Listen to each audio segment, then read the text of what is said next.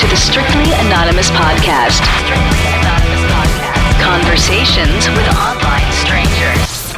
We place ads online. Craigslist is definitely the gift that keeps on giving. Real people respond. You go to Singapore or Thailand, you can't not do it. The temptation is just too much. Real problems. Does your friend know that you're banging her? No, he has no idea. And anything goes. Motto of the show, let your Greek flag fly. Probably the only good advice I'll ever give you is to re-hide your whips and chains. Here is your host, Kathy. Hey, welcome to the Strictly Anonymous Podcast with Kathy. If you want to follow Strictly Anonymous Podcast on social media, Twitter, Instagram, follow me at Strict Anonymous. If you're listening to this episode in video format on YouTube, make sure to subscribe to my channel, like and share my videos. If any of you people listening want to see anonymous pics of my anonymous guests, if you want to get these episodes 3 days earlier than anybody else, sign up for my Patreon. It's only $3 a month. And you get literally pictures of these people that are calling in, anonymous pics, no faces. And you also get these episodes earlier than anybody else for just $3 a month. Go to patreon.com/strictlyanonymous podcast. I also have another tier on there that people that are listening to this episode would be interested in, and that's a whole pantyhose fetish tier. There's a lot of extra exclusive pantyhose content on there. You pay $7 a month for that, and it's totally worth it. I have interviews with pantyhose girls on Instagram, women that are into pantyhose. I have reviews of pantyhose. I slept in pantyhose and told you all about it. Told my patrons all about it. You want to see all that extra content about pantyhose? You have a pantyhose fetish? You want to sign up? It's only $7 a month. You go to patreon.com/strictlyanonymous podcast. Make sure to subscribe to my show if you're listening to this, on a podcast app. Subscribe to my show. If you could give me a review, if you could write one, a really nice one, that's awesome. If you could you don't feel like writing one, just give me a 5-star review. Those help the show as well. I'm taking a break on taping people, but I will tape women or anyone out there that has a fetish or a story that you think I've never heard about that's like really fucking good. Like if you like to shit on your girl, sorry, but like I'll have you on. I'll tape you. If you're a woman, I'll tape you because female guests are always like the most downloaded. But for right now, I'm taking a break because I'm just so backed up on episodes. I don't have. I'll never be able to air them all. And I'm not airing 2 episodes a month. I'm too busy.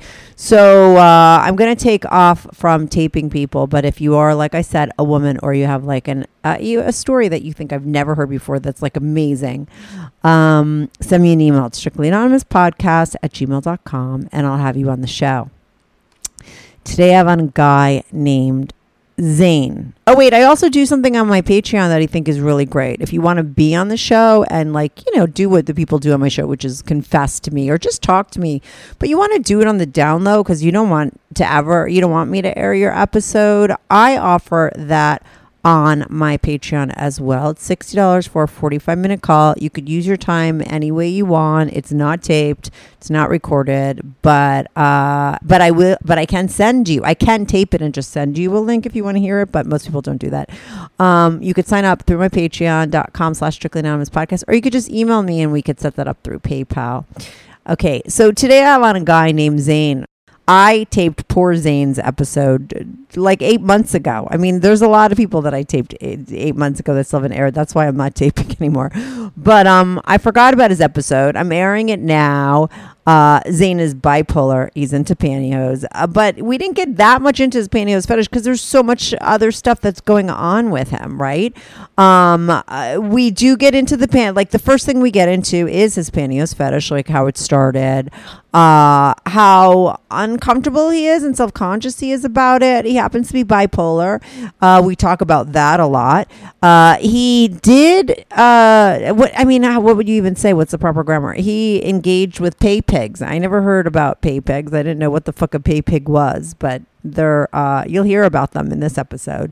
He had a whole thing going on with some pay pigs who were flight attendants who were selling their pantyhose and pics of them in pantyhose, and he was doing business with them, and it went like south. right? It didn't turn into a good situation. You got to hear the whole story. It's not like any one person is wrong. They were both kind of wrong.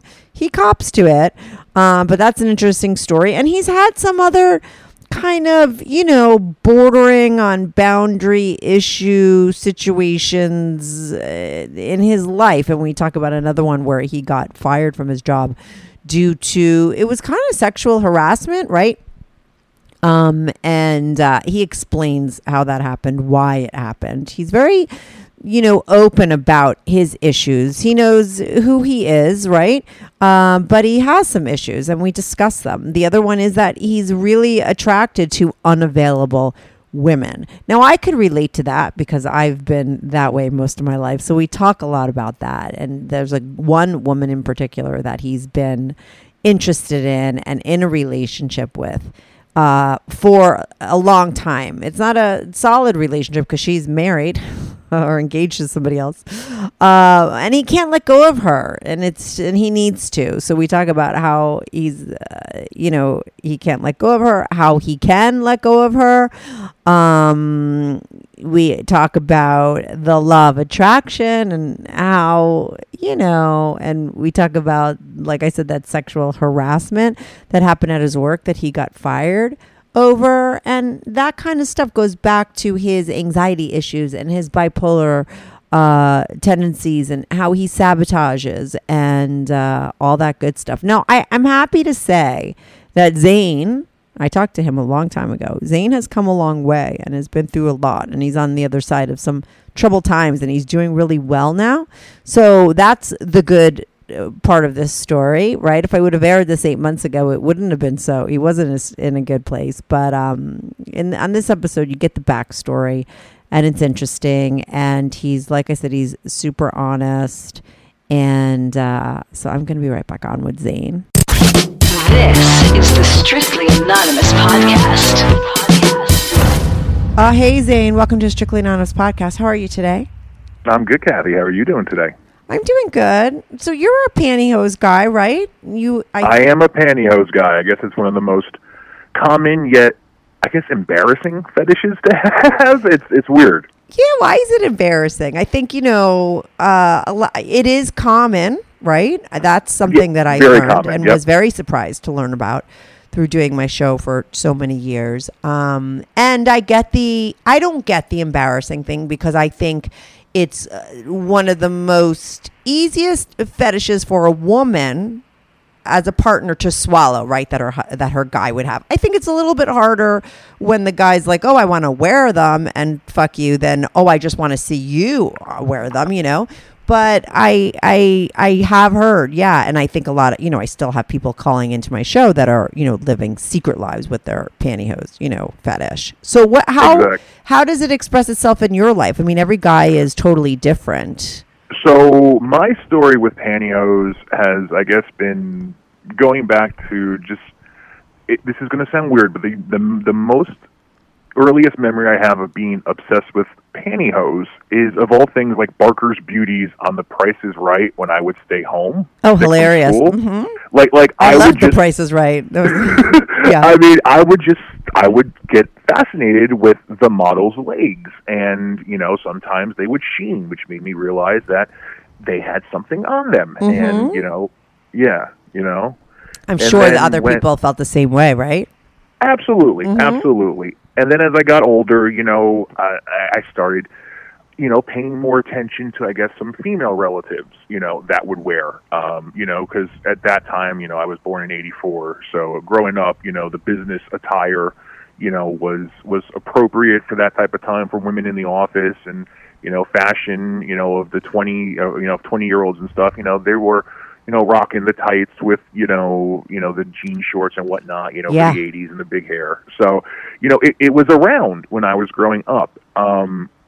I would say that it really started manifesting itself, obviously, when I hit puberty and I was able to learn how to start, jacking off and coming and all that kind of stuff. Right. When you would put it together that it gave you a sexual pleasure. Feeling, right? Yeah, that sexual feeling, pleasure, yeah. physical Mm-hmm. pleasure. Yeah. Mm-hmm. So, I guess would start doing what every normal person who has that kind of fetish does, is they would go where it's most easily accessible. And, you know, like when I was young and I'd stay home sick and watch The Price is Right, once I got older and I was home from school, and, you know, I would sneak into mom's drawer, you know, and feel, and I'd put on and wear, and, you know, it was kind of like a twofold sort of thing. Like, you know, I felt incredibly sexy and pleasured and calm, and it also kind of warped me a little bit to be like, I didn't know my mom could have these types of things, you know. Right. So it kind of gave me a perception, you know, that I wasn't used to in that regards. And then since then, What do you mean by that? You know what, I think what happens is that I would say for even most females in some guy's life, like friends or, you know, sisters, mothers, you know, I think that it's hard sometimes to envision them as being sexual, you know. Oh, like, right. Well, because it was sexual for you, you started, right, even though it wasn't, your mother wasn't using them in a sexual way, but because they were, in your mind, filed that way, you saw it as right. that your mom's sexual side. Yeah, that's completely fair. That's completely fair, you know, but it was like finding the different ones with her, like, you know, the thigh highs, the ones with garter belts, the, you know, even the crotchless panties that would go with them, you know. So like it was a whole mind-opening sort of experience, you know. So, you know, as I got older on my own, you know, I would start paying more attention to pantyhose porn on the internet. You know, I would start looking up things like foot jobs and leg jobs and you know, some type of, you know, femdom, you know, stuff that could go with, you know, the pantyhose fetish. And I just sort of developed into it, and it's become one of, if not the most sort of, you know, predominant fetish that I have when it comes to sexual fantasies and stuff. You know, I think the hardest part for me with it is that I have, you know, diagnosed with like bipolar 2, general anxiety. So I have a very hard time being comfortable with the fetish and expressing the fetish outside of, you know, the internet, hiding behind an avatar, you know, or an Instagram account or something like that. And I can tell you this, skipping ahead a little bit, just bringing up Instagram, I was not aware of the huge fet and kink market on Instagram for like feet pics and pantyhose pics. It blew me away. And of course, you know, I didn't even know that existed. It does. Right. Okay, that's interesting. There's a very, very black underground market on Instagram for these types of pictures and accounts. I can tell you that I had the most, if you will, success in getting pictures from people on Instagram were flight attendants. Really? Because how come? They are used to it. They know that there is a fetish for the uniform. You know, the whole sort of attire. Yeah. So, you know, they do their best to keep it on the down low, but they have no problem, you know, making some extra money because obviously the travel is great, but there's no real economic perk of being a flight attendant. But somewhere, somebody once told somebody who told somebody, and it's like the game of telephone, the word got out with these girls, these women, right, that they could do this, and there's a market for it. It's interesting. Absolutely. Yeah, I would never have known that. And, you know, it's weird because you have a lot of different types of roles and, you know, turn-ons with the fetish. You know, a lot of time there is you know, like a dominant role for these people selling the pictures. You know, a lot of people are more into the submissive sort of foot worship and things. I learned a term that I never heard of before during this called a pay pig. Yeah, I've never heard of that. Right. But that would be them being the dom and the person buying. They're being the dominant, and the guys are getting off on giving away their money. Yeah. You know, a pay pig. You know, interesting. A pay pig. Yeah. So that opened my mind, and I got to admit, like, once I get sort of into discovering like the sexy underworld of things, Yeah. if you will. It blows my mind. Like, I start obsessing over things. I start compulsing on it. So I started buying all kinds of different pictures from all different kinds of flight attendants. It became an obsession. And How much do they charge? It would depend on the model, But or like the influencer, average, yeah. if you will. Like some, around. Some were very happy sending pictures for $50. Others would do like 5 or 100. Right. It would depend on how important, I guess, they would feel themselves to be, and how much the person was willing to pay to see. And what you were getting were pictures of them in their tights or their outfit, Yeah, their whole were, outfit. Yeah. Exactly. So, but what happened is, some of them are, obviously they hide their face because of their issues with the airlines. That's what I would figure. Yeah. Good news. Strictly Anonymous Podcast is looking for people to call into the show. So if you lead an interesting, naughty secret life that you want to talk about while remaining anonymous or not anonymous, if you're out and proud, that's cool too. Send me an email, strictlyanonymouspodcast@gmail.com. That's strictlyanonymouspodcast@gmail.com. Or go to my website, strictlyanonymouspodcast.com, and click on Be on the Show. If you have a short confession that you want to get off your back, call my confessions hotline, 347-420-3579. That's 347-420-3579. You could call that number 24/7. I change all the voices on the confessions too, so you remain anonymous. The number, the website, and the email address will all be in the description.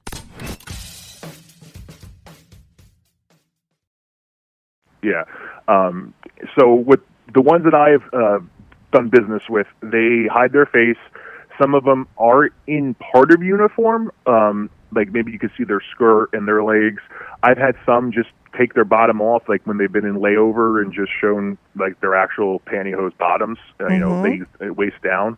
I've never really gotten anyone to do nudity, which is fine. I totally respect that. I'm more into the pantyhose side of things.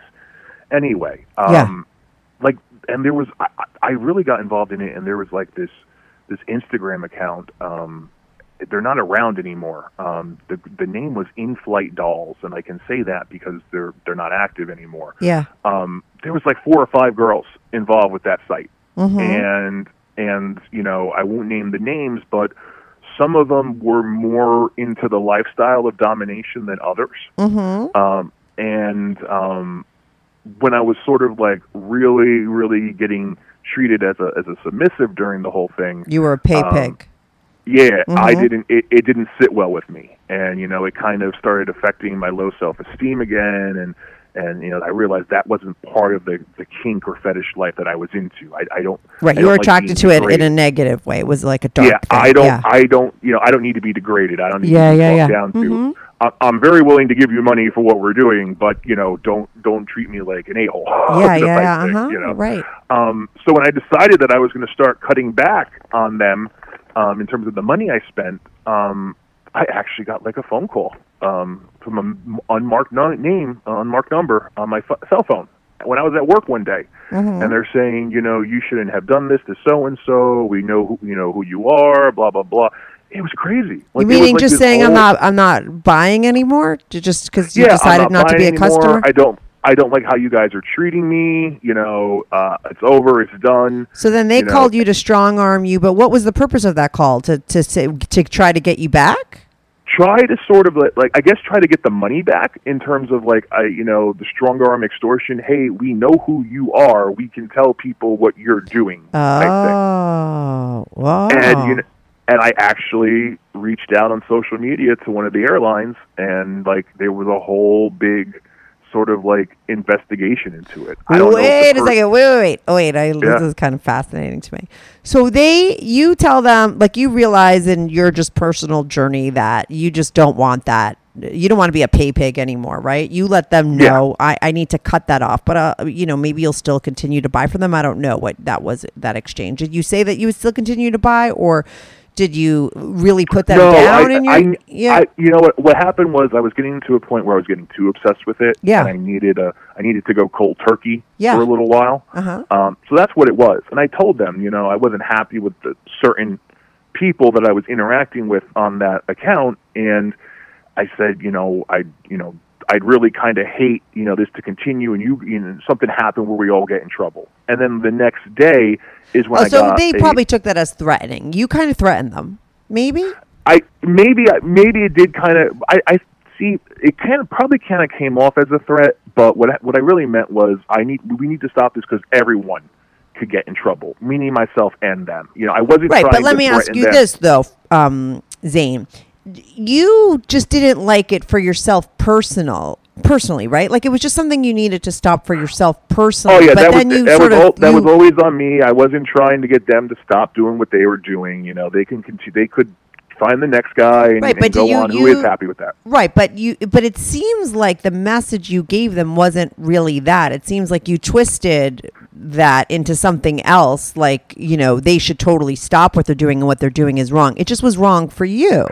You know what? It might have come out that way Yeah. at the time because of the emotions that I was Yeah, having, yeah. Mhm. which has always been a problem of mine in terms of Right. staying tempered and present. Yeah, right. So I can understand why they took it the way they did. Right. So they take it as a threat, and then what happens when they come back to you? So I've never talked to any of these people on the phone. Yeah. I How never do they even gave have your them- number? I don't know. Oh, they That just was fucking the- found it. Well, you could get numbers nowadays. You can. Yeah, that's what was weird, So they called me and they blocked their number. Yeah. They had your address. Yeah, exactly. Yeah. So they left a message saying, you need to think about what you're going to do if you're going to affect so and so, and they said like we know who you are, and they hung up. It was a voicemail, and I was like, okay, we're done. Like I mean, I've lost the job I had at that time since, so it's not a big deal. But I'm freaking out, thinking what's going to happen to me. Am I going to get embarrassed with like dirty laundry on the internet? So I'm all for people. Let me just put it this way. When I felt like I got threatened, I really overreacted. And that's how I reached out for help to one of the airlines. I think, listen, this is everyone's overreacting, but the first thing came from you. Like you threw the ball and it's like a game, right? You just kind of hit the ball in a different way and they're like, oh, I got to hit it back, and then it just gets worse and worse, right? You kind of threaten them. They overreact and come back at you, and then you overreact and come back to them, and now you got fucking drama, and it messy was complete drama. fucking drama. Yeah, absolutely. And you know what? Unfortunately, that's part of my life. In the sense of I unfortunately create drama everywhere I go because when I it fills I have you up, no happy probably. I have no happy medium. Yeah. I'm either 100% full speed ahead, no stop, or I can't be bothered. Right. So right. that's okay. Well, listen, yourself, right? That's what you do. So let me just hear about the trauma, though. It's kind of interesting. So they come back and say, you better not say anything because we know who you are, right? And this will get out. You get freaked out, but how do you get them? You go to the airlines, or what happens next? I reached out on social media. I tweeted one of the airlines, and I said, I'm having an issue with one of your employees. Can someone DM me?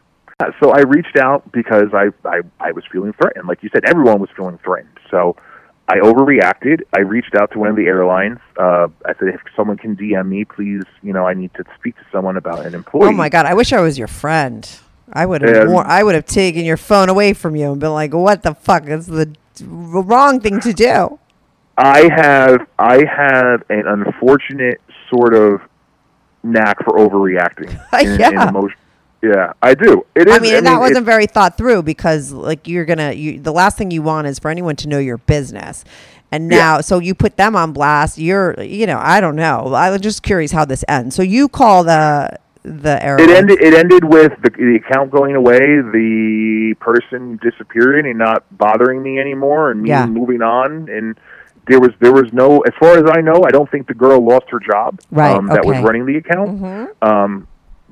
And I moved on. Yeah. I learned my lesson, and I at least try to take that with me everywhere I go. you know, Right. that I learn from, you know, mistakes or even good, you know, even good things. You Listen, know, there's that's always all a you- learning moment from it. Of course, that's all you could do, and that's what's most important. So you don't have to keep learning that. You know, listen, if you don't learn it, it just keeps happening. Then, right? That's the way life works. And you know, we all make mistakes. I think the hardest thing is like forgiving yourself for them, but then taking from what you learned and moving ahead and trying not to do it again. Right? I mean, Right, exactly. that's all you Exactly. could do. So that went away. And you didn't That went like away. right, and it didn't go on blast. Like I mean, it could have ended worse. Let me tell you. So that was It absolutely could have. You're lucky. It absolutely could have. yeah. Mm-hmm. You know, and so you know that issue or that part of the story, you know, ended at that time. Yeah.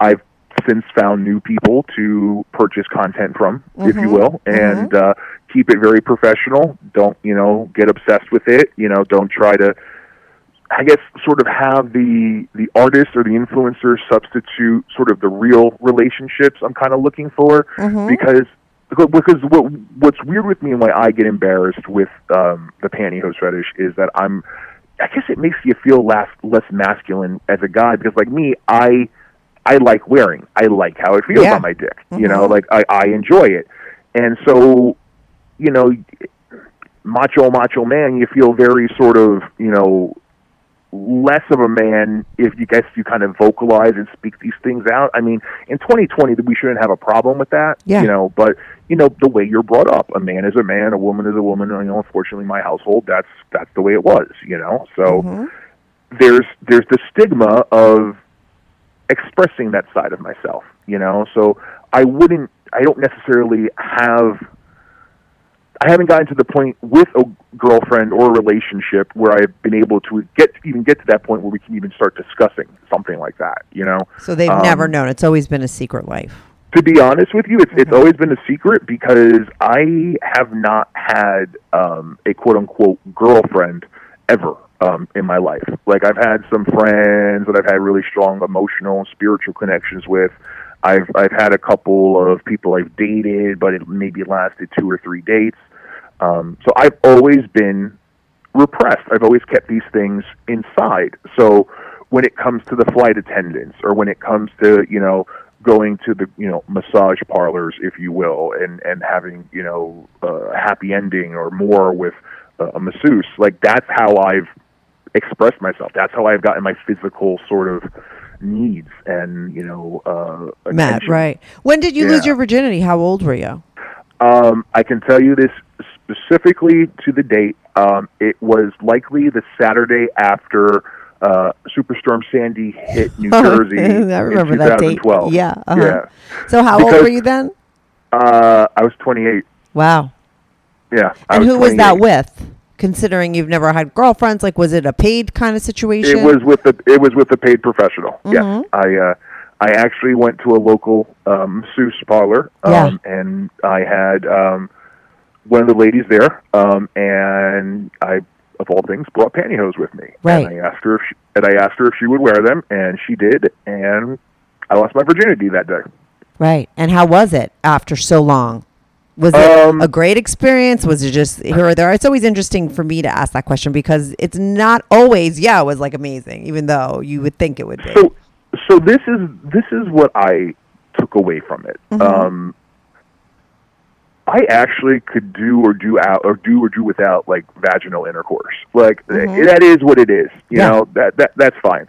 I was really more into it, obviously, because she let herself wear pantyhose, and she let me, you know, fuck her feet. She let me, you know, rub my cock on them. Yeah. And she let me jizz on them when I was done, you know? So like that fantasy was like, I finally fulfilled it. That's what the biggest, like, sort of joy and memory of that day was. Right. With a person, because it was probably always a fantasy. Yeah. It's always been my left hand in, you know, X-Hamster or Pornhub. Yeah. You know? So it's, you know, it's always been, you know, difficult. And I will say this, I think the last time I actually had intercourse sex, was about a year or two later. I remember being in Montreal away with another professional, and, you know, I might have been 29, 30 years old, and it's going on 5 years since I've had sex. You know, Yeah, I was going to ask you, has it always, so it's been 2 times in your life that you've had sex? pretty much.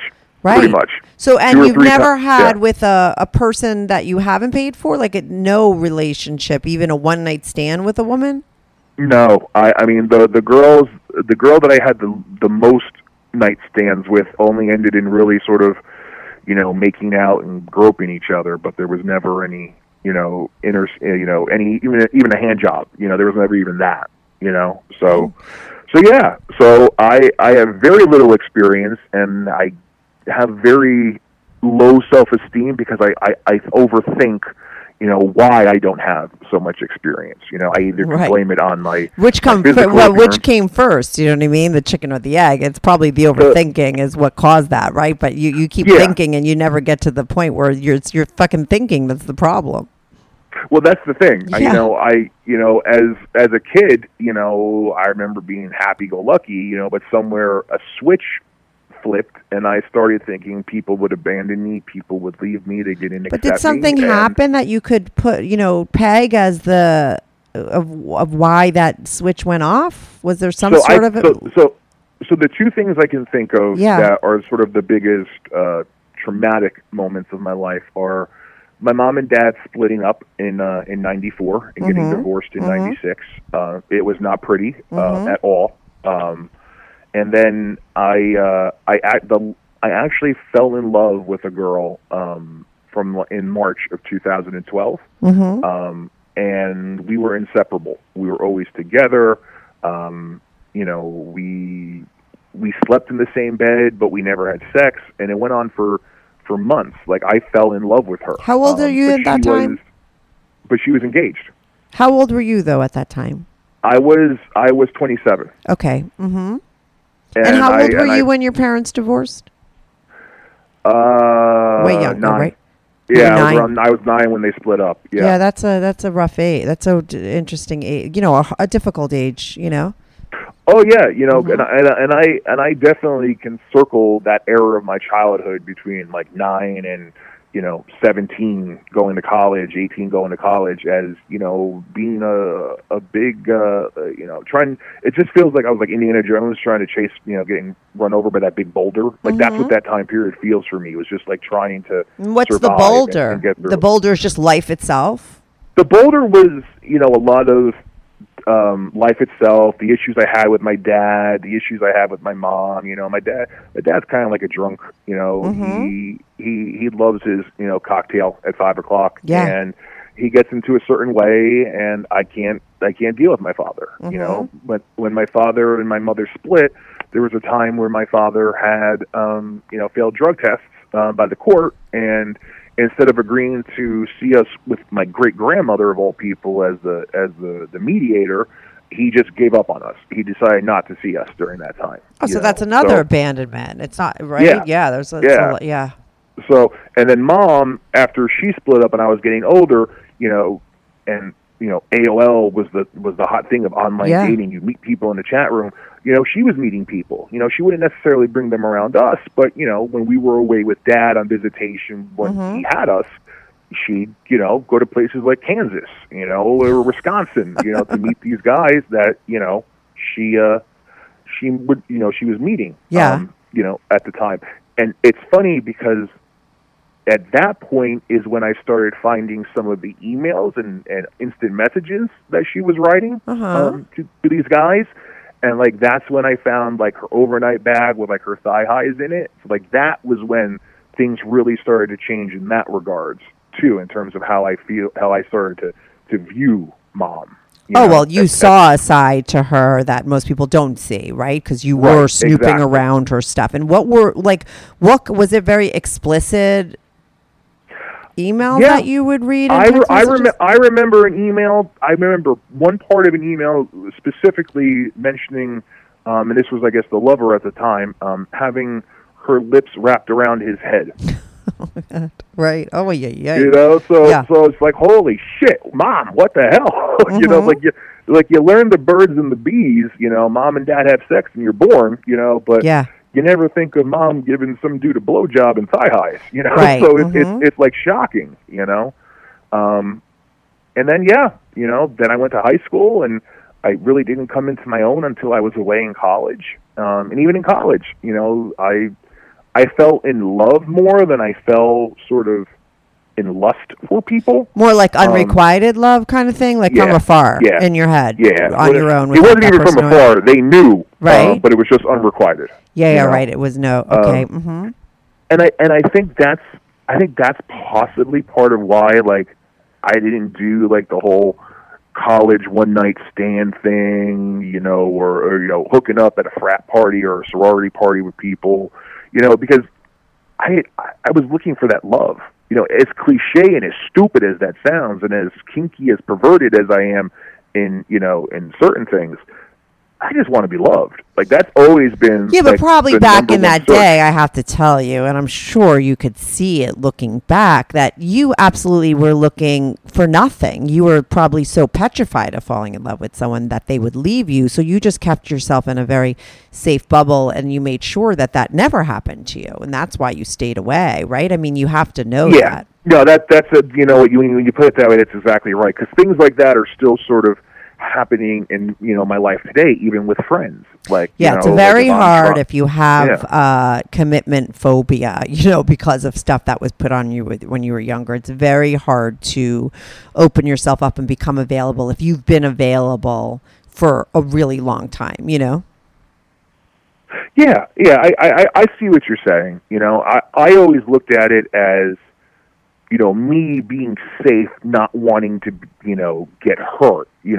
But when you put it that way, but that's unavailable because there's no safety in falling in love with it. The nature of it is unsafe. I mean, everybody that does it is unsafe. There's never a guarantee. Someone could always leave you, so it is for somebody that I have abandonment issues. I totally get you. I dealt a lot with unrequited love. So I know a lot about what you've been through, and I know how unavailable I was and what I was doing that you could sometimes seem on the outside as totally the opposite, but I was totally unavailable and totally afraid of getting close and never would put myself in that. But when you're in it, you don't see it that way, but that's what it is, and I get why you would be unavailable because of the stuff that happened to you when you were younger. But I do believe, as somebody that had that problem myself, that it is a hard thing to get rid of because a lot of the stuff is subconscious. So, right, that story is playing out subconsciously too. So, you could maybe get to the point where you feel consciously you're very ready for something, but then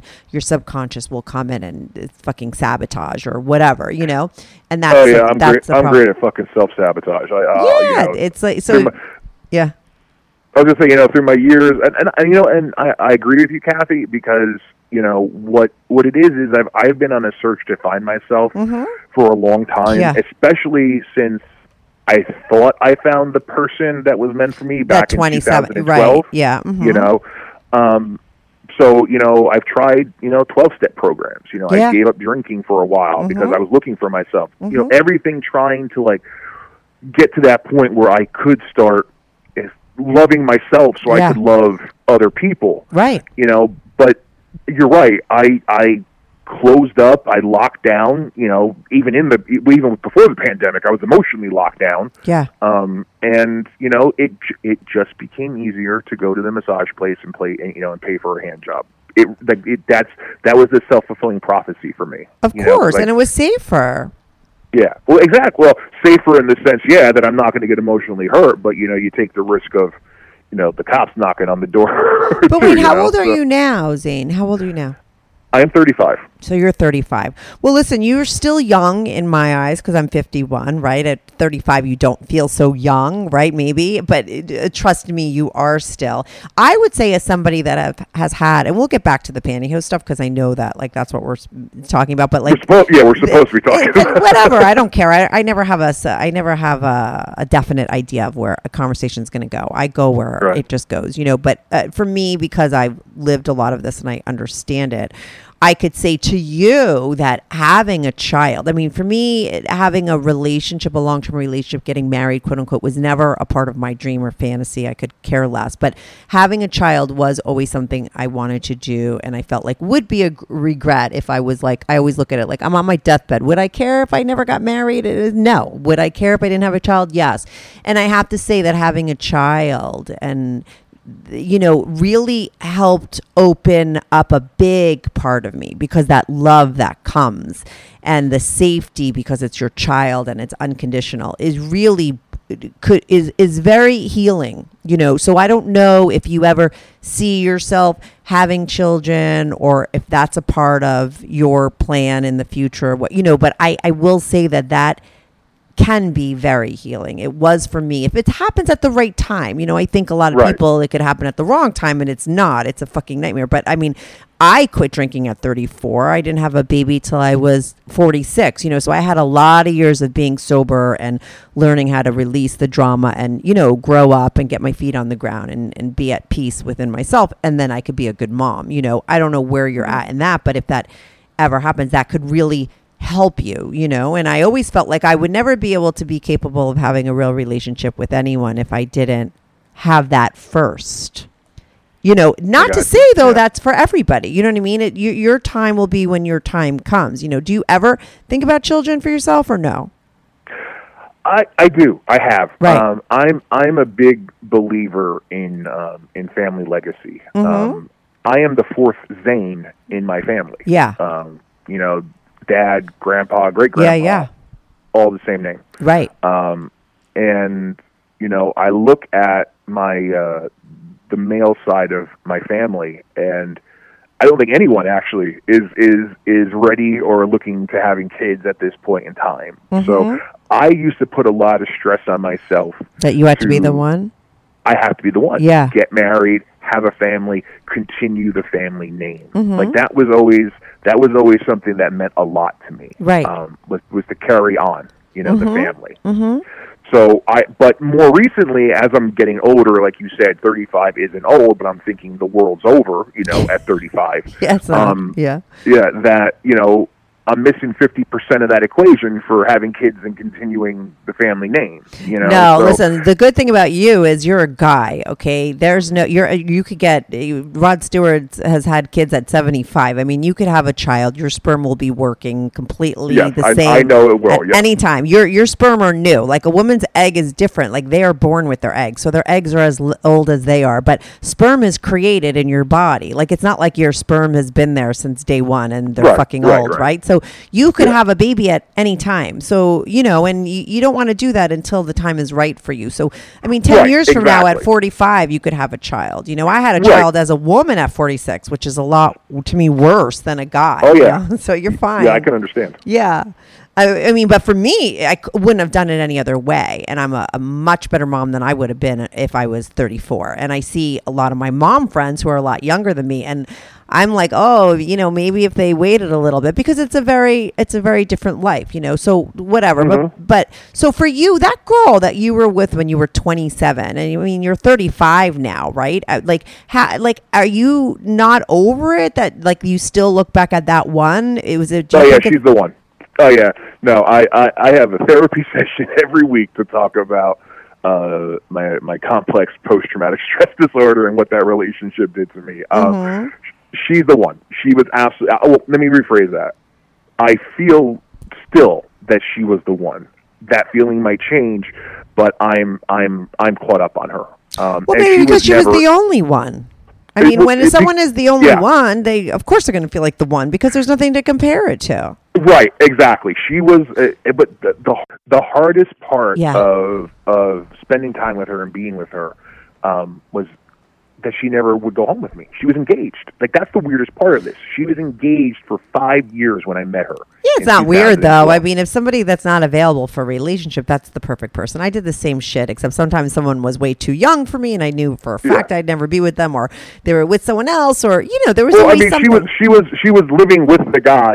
Yeah, well, whatever. She was unavailable. You know what it was? She was unavailable. And the reason why she feels like the one is because you were able to get closer to her than anyone because you knew on some level on that she would never come, so close to you that it would be fucking scary. Do you understand? So it was, if she wasn't the one, she was just perfect for you at that time because she was completely unavailable, and she allowed you to get closest, because of that. I mean, if you met another girl that was married, the same shit would happen. But probably, yeah. But I'm saying, like, this is the one that I would sleep in the same bed with, and we'd always be together. Even when her fiance was home, when he wasn't out on the weekends working, she would be with me at the beach. Right. It was very weird. It was very weird. And the only reason that I still feel like I have such a strong connection to this person, I'm trying to think of this out. So in 2014, her and I were just talking on the phone, texting back and forth at that time, basically. We weren't really seeing each other because she moved down to Pennsylvania, in Jersey, not far, but, not really easy to make plans because she was, with somebody else. I had a dream on a Sunday night, and I called her. I texted her the next morning, and I said to her, so I had a dream you got married this weekend. What's up with that? And her response was, how the fuck did you know that? Mm-hmm. Crazy. And then like a year later, I was leaving a therapy session when I was doing intensive outpatient, and she came up in the therapy session, and I had a very strong urge to call her. So I called her, and I asked her how she was doing, what's going on, and she told me she was in the hospital. And I said, are you having a baby? And she goes, yeah, they're inducing me in the morning. So, like, things like that still just bring me back to her. Like, right. I don't know if I created a connection or if there was a connection. You might have that you might just be psychic and have that. You could have that with anyone if you're thinking about them enough. Like, why don't you start thinking about your mailman, and maybe it'll happen with him too. It might not be because you guys are meant to be. It just might be because you have that gift. That's funny you say that, because I remember when I reached out to you, one of the things that I said I had to reschedule for was I had a reading by John Edwards, the psychic. Yeah. I was hoping you'd bring that up. I like that stuff. It was really freaky. I mean, I don't really want to go back too deep into it, but maybe you're right, because in that session, my grandfather, who died in 1998, was the first person to come through. Mm-hmm. And that was insane to me. Because he is the person that I've been praying to sometimes, for guidance and direction. So maybe you're right. Maybe I've got a little something there that puts me in tune with certain people. So right, because I have to tell you, and I'm just going to tell you one more thing about me, because I know I've had this same issue when I was younger. You've got a lot of empathy going on. No, it's not just empathy. I have experience being the same way. When I was younger, if I decided that I wanted to be with somebody, I used to be like, I knew, like, I would hone in on a guy across the bar and be like, that's going to be my next boyfriend, and somehow it would like happen. And I always believed like, oh, it was because it was meant to be. But then so many years later, when I was much older, I started to think like, maybe it's happening not because it's meant to be, but because I know how to just sort of attract energy to me. Like, it's like that whole thing that I just said, like, oh, start thinking of the mailman and it might happen with them. You know what I'm saying? Like, it's not just like, it's not because they're meant to be that this is happening. It's just because I focus so much on it and I make that decision and I put it out there. It's like that law of attraction. It just happens, because which is right. Yeah. Which is funny, because in the same reading with John Edward, he told me to act like a radio station frequency and put out what I want to receive. Yeah. So, I agree. That's what you get. So, I think that, if you ever want to eventually be married, have children, or have a real relationship with somebody that goes farther than it did with that girl, you're going to have to let go of that. And be more honest with yourself or see it. I mean, you can't be more honest with yourself until you're ready for it, right? But once you sort of see that for what it was, because like I said, I mean, for so many years of my life, I thought that it was meant to be, and I had that sort of vision and felt like, oh, it was a connection because of that. But I didn't realize that it was me just doing that because I chose them for that. Do you know what I mean? And yeah, no, I do. Yeah. You're making a lot of sense. So, you're going to have to ever move forward, I think, considering you're still having conversations, you said, with your therapist every day about this girl, you maybe want to start having, when you want to move forward, sessions about letting go of her and putting an end to that. Maybe have a little funeral. Something. Yeah, absolutely. Yeah, so you could unclick. You got to unclick. Because, listen, a mind like yours is very powerful. So it's got to be you against you. My mind was very powerful. So I'd have to mind fuck myself. I'm a total addict. I'm 110% in on something, whatever it is. So in order for me to click out, even if there's 1% left someplace, that 1% could be very strong. It takes a very strong hold. And you got to really unclick. It's like you against you, and I've always had to really mind fuck myself to do all the work that I've had to. And like you say, it was like a boulder. I always say, like, everything I've done in my life because of my issues has felt like I'm moving forward with like 18 bricks tied to my neck. And the only way I move forward to the next level or have what I want to go against my issues is like walking forward with those bricks. But what I've done is just not stop until I get there, So for you gotta let go of that girl, and then I think you will open yourself up for somebody else. I mean, listen, you're a part of my Patreon. I'm sure you're a part of this, the Pantyhose community. Even if you're on the down low, that there's so many people like you exist. You hear people on my show that have partners that accept it and are okay. So, I mean, really, and you're living in a time where things are really different. So it's like, now is your time to start coming into your own and accept who you are and open yourself up to have your first real relationship for real. Because you don't want to be 60 in the same way. You're only 35. Like I said, to me, that's young. You have your whole life ahead of you. And now is the time to start deciding that you want more, and you want more as exactly who you are, wounded, into pantyhose, the whole fucking shebang. There's the whole shebang. Well, yeah. I was going to agree with you. And, circling it back to, the pantyhose part that, that I brought up first. Yeah. Even with that, I have to let go of my insecurities. I have to let go of course, my fears. Exactly. And a lot of people have those about what you're into, right? That somebody would think you're not a real man because you want to wear pantyhose, or all the stigma that's attached to it, right? I will say this as a funny end note. One of the most positive and confidence building times that I've had on social media or the internet or whatever is when I've gone to some of these bisexual or man in pantyhose type sort of forums, and I'll post a dick pic. I'm not ashamed, and I get compliments like dude, like a dude complimenting a guy on his dick is, to me, like a big confidence boost, because you always feel inferior, but here's your bro telling you you're good. So that's the problem. I just have to let go. I hate to sound like that stupid Frozen song, but I have to let it go, and that's a very let go of what, the insecurity or about the stigma attached to it, right? Insecurity, the fear, the girl, like the addictions, like everything in my life can be summed up with the phrase "let it go." And I think you're absolutely right. Be it the relationship or be it the concerns I have about myself. You're absolutely right. It's a constant battle of me versus me. When I was in the rooms, somebody told me I had to get stupid because I'm too smart for my own good. Right, basically. For sure. So you're absolutely right. And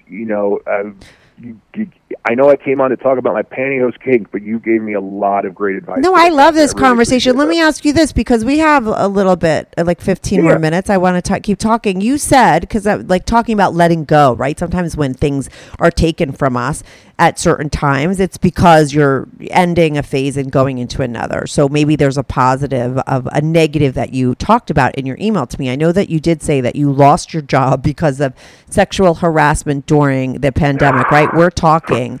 I mean, maybe there is a clearing out in your life and you need to move forward. Like, what happened with that? So full disclosure. Yeah. So the event happened in February. And this isn't to justify it. This is just to give you background information. For sure. I'm a member of my state's medicinal marijuana program. I was having anxiety before the event. Yeah. So I took a rip on my vape before I went into this event. Big deal. I sat through the whole event. Yeah. Was so happy with the teachers who they were getting grants from the company I worked for to do innovative. So it was a company event. I worked for the company. I went to a school. Yeah. Because we gave a nonprofit the money to give to the teachers in the school. Yeah. Okay. So we were there as a corporate sponsor, me only. After the presentations, I was standing talking to a teacher and about their project, and the photographer asked her to pose, and she held her grant, photo up in one hand, and she threw deuces out with the other, and she stuck her tongue out, and I just went to the photographer. Well, at least it wasn't this, and I put the the peace sign up to my lips like she was eating vagina. And I realized right the fuck away what I did, and I apologized profusely. I turned pale fucking white. And I guess she didn't want to make a scene there, so she accepted the apology. And 2 months later, the bank told me that she had filed a complaint and that I was suspended, and the next day I was fired. Yeah, so again, I'm not justifying what I did. I know I was wrong. That's an improper time and place. The only defense I can have in my regards is I wasn't telling her to eat my, I didn't want to eat her vagina or telling her to eat my vagina. I just made a bad joke. So, right. Do you think that the weed, was because you mentioned that you vaped before? Like, do you think the weed sort of let your guard down, and that's why you didn't have those proper boundaries? Absolutely. I think that absolutely let my guard down, and I honestly, I talked to my therapist about this too. My guard was let down, and full circle, the pose that she did or had in that moment triggered the memories of the girl I met in 2012, because she would sort of do the same body mannerisms and things. So, and then I have to say one other thing. I have to say, when you apologize too much, and that's what it was. You might have made it. You might have made her realize this is something really bad. Whereas maybe if you didn't say anything and just walked away, she would have forgotten about it. But you almost maybe compelled her. I have to do something because you made her realize you did something so bad that if she doesn't complain about it, she's wrong. Well, you know what? Like we said before during the interview, I tend to overreact when I'm in an emotionally high situation. Yes. Oh, my God. But on the bright side, I won't say the name, but I have an interview in 2 days with a new company after we hang up. But my question to you, did you like that job, the job that you were in? Did you love it? No. Right. I will tell you this. It was with giving back money to communities and nonprofits and low to moderate income individuals. I was happy with the job I had with that company. Yeah.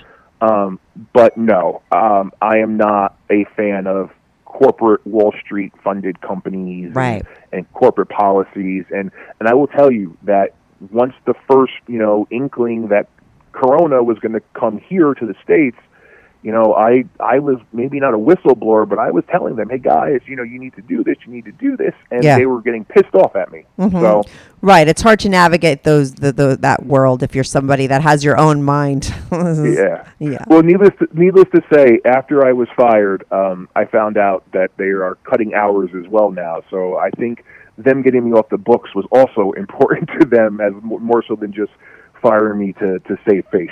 Right. Of course, they're like, oh, we could cut the fat over here, and we could use this as an idea. Yeah. So that's why I wrote. Yeah, go on. Sorry. I was gonna say. So when I wrote you, that was in one of the downward cycles. I shot myself in the foot with sexual harassment. I've got this kink I'm ashamed of. My friends aren't talking to me. Like, I just needed to. Why tell aren't my your story a friends little talking bit. to you? The emotional sort of overreaction, like I do, like what happened to me after getting fired. When you run back to your friends and start flipping out about it, and then they are eventually like, they flip out about things because I'm so down on myself. I'm being so negative. And look, I'm a selfish prick. You know, like I was hurting. I was feeling horrible about myself. You know, I know we were supposed to socially distance and quarantine and isolate, but, you know, I have a big backyard. I asked them just to come over and sit 6 feet apart so we could talk. Mm-hmm. And it took until like this past weekend to get together with one of my friends, you know? So, but do you flip out about that? Is that the problem?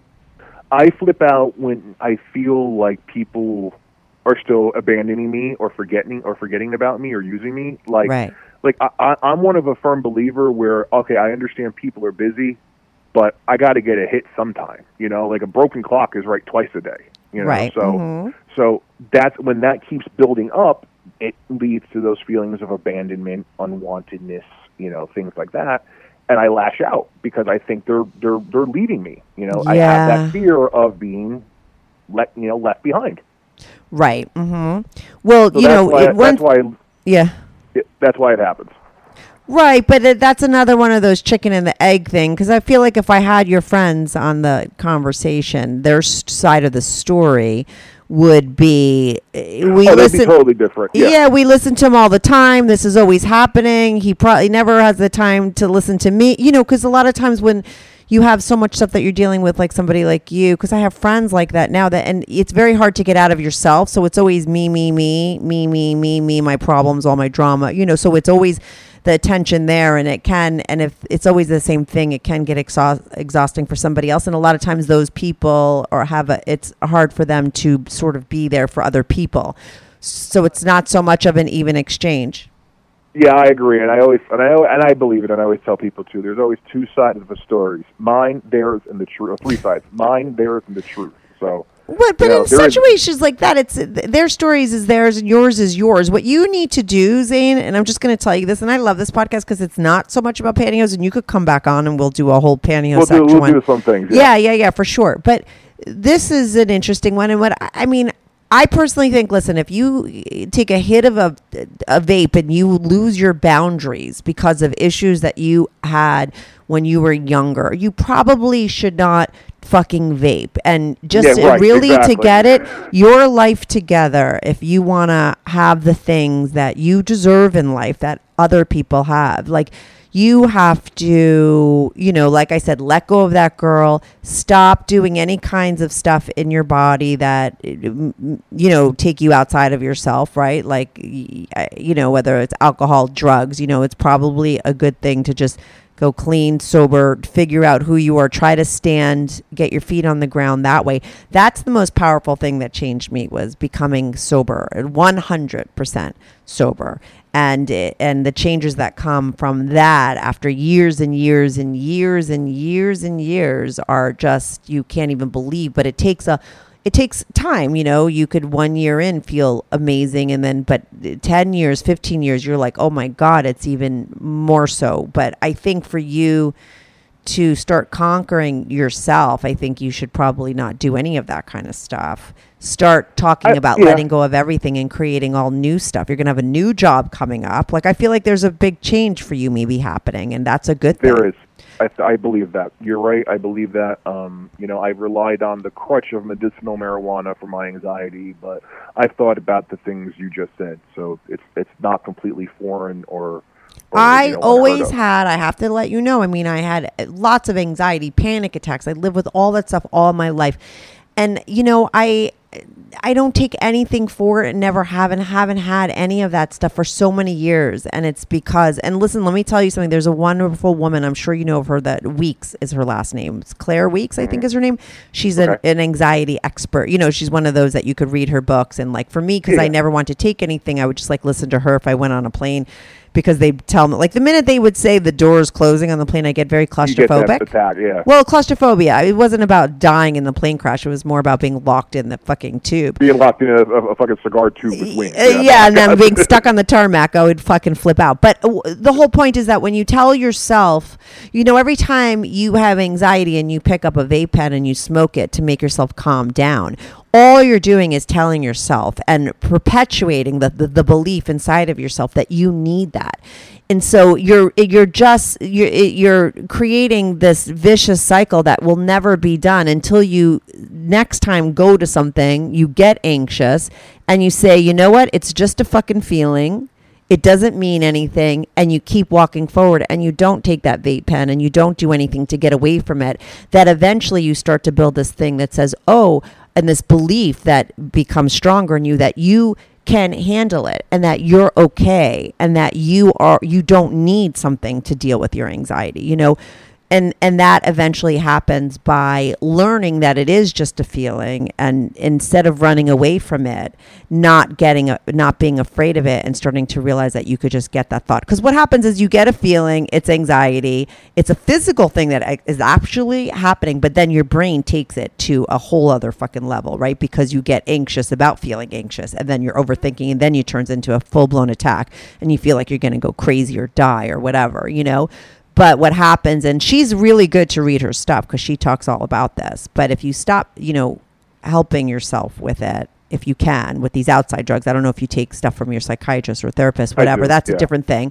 But the other stuff, you know, which does not fare well. I don't know how people that are on fucking Xanax, Adderall, I know so many people that are on that shit and then they're drinking and doing drugs on top of it. It's like, how do you think that shit's going to do its job? Like, you got to stay clean, you know? You really shouldn't be doing anything else on top of it. If you really want to stay steady, keep the drama out of your life, no more getting fired from your jobs, and have a new girl in your life that you can have a real relationship with and have real intimacy and sex with somebody for the first time in your life, like being, you know, intimate sex, you know. That means something. Yeah. Yeah. Don't you want that? If you were on your deathbed, you know, what do you want to, like, that's how I look at things. Cause listen, you're just going to fucking die, you know, and you got to think like, what would my regrets be? And start focusing on not having those regrets then, because we don't know when that time ends. But now it seems like you're in a new beginning. And I always believe that everything does happen for a reason. Like, you just wanted to call into my show and you wanted to talk about pantyhose, but it came into this kind of conversation instead. And, you know, maybe it's because you're ready for this or needed it. You know, you're the one that I needed it. Yeah, you're the one that found, you know, you're the one that emailed me. I believe that this is created on your end and for you, for where you're at. So I believe that you needed this conversation more than to just talk about your pantyhose stuff. So I hope that you take something out of it. And when you hear it back, it's going to be even more beneficial for you. It's like a therapy session that you hear. When you hear yourself outside of yourself, you're going to have a different perspective. I've had people email me all the time, like, why doesn't my therapist do this? Because listening back to something like this as a third person outside of yourself really is a very different way of looking at things. And maybe there'll be more light bulbs there, or even if there's one light bulb that goes off for you, it really is helpful, because I want you to have more things in your life. I really feel like you're selling yourself short. I've been there. I understand that it took me 46 years to have a fucking baby, where normal people could just go out and get pregnant in 2 seconds. You know what I mean? A lot of things that come very easily to other people have come very difficult to me and have been, but that's just the way that it is. You know, you're dealt the cards that you're dealt with, but you gotta, I believe in life, like, right those wrongs, you know what I mean, and take it back for yourself. And I don't care that you're fucking bipolar, that you fucking, you know, there's medication for that. I don't care that you want to put on pantyhose. There's women that would accept that. You know, what I care about is that you've never had a woman in your life, either you never have had sex with someone without paying for it, you know, and you deserve those things like everybody else. So, you know, and start working towards that. All I can say is I'll keep coming back because it works if I work it. So I'm not giving up. Right. Not giving up, and I appreciate that. But give up on that girl, and, you know, just her I'll give yourself. up on. Yeah, no, I understand that. All right, Zane. Thank you so much for calling in. If you want to call in again to do a whole pantyhose separate, so we get more into that, It's totally fine. I like this. Listen, your pantyhose episode would take way longer to air on my regular channel because I have so many taped already. I can't post. I can't post a pantyhose episode all the time. This episode is so fascinating because it's about all this other stuff that you'll be aired a lot sooner because it's a different topic and it's. I think a lot of people. Listen, you're not alone. If I could relate to you, a lot of people can. Tons of people. I hope somebody out there listening find some identification in what I'm going through. Yeah, and a lot of times what happens is that when people are on my show, people email me and say, I want to get in touch because I'm the same way. And I put people together behind the scenes and people talk and there's a lot of change and stuff and growth happening in that way as well. So maybe you'll get people that'll write in that'll want to talk to you and give you help or, for whatever. So we'll see, and I'll keep you posted when it's going to air. And thanks so much for calling in. And if you want to just do a pantyhose thing and I'll put it on my Patreon or something, just use that link to sign up for another time. Yep. Okay? Sounds good. All right. Thanks so much, Zane. Bye. Bye. Welcome to the Strictly Anonymous Podcast. Conversations with online strangers. We place ads online. Craigslist is definitely the gift that keeps on giving. Real people respond. You go to Singapore or Thailand, you can't not do it. The temptation is just too much. With real problems. Does your friend know that you're banging her? No, he has no idea. And anything goes. Motto of the show, let your Greek flag fly. Probably the only good advice I'll ever give you is to rehide your whips and chains. Here is your host, Kathy.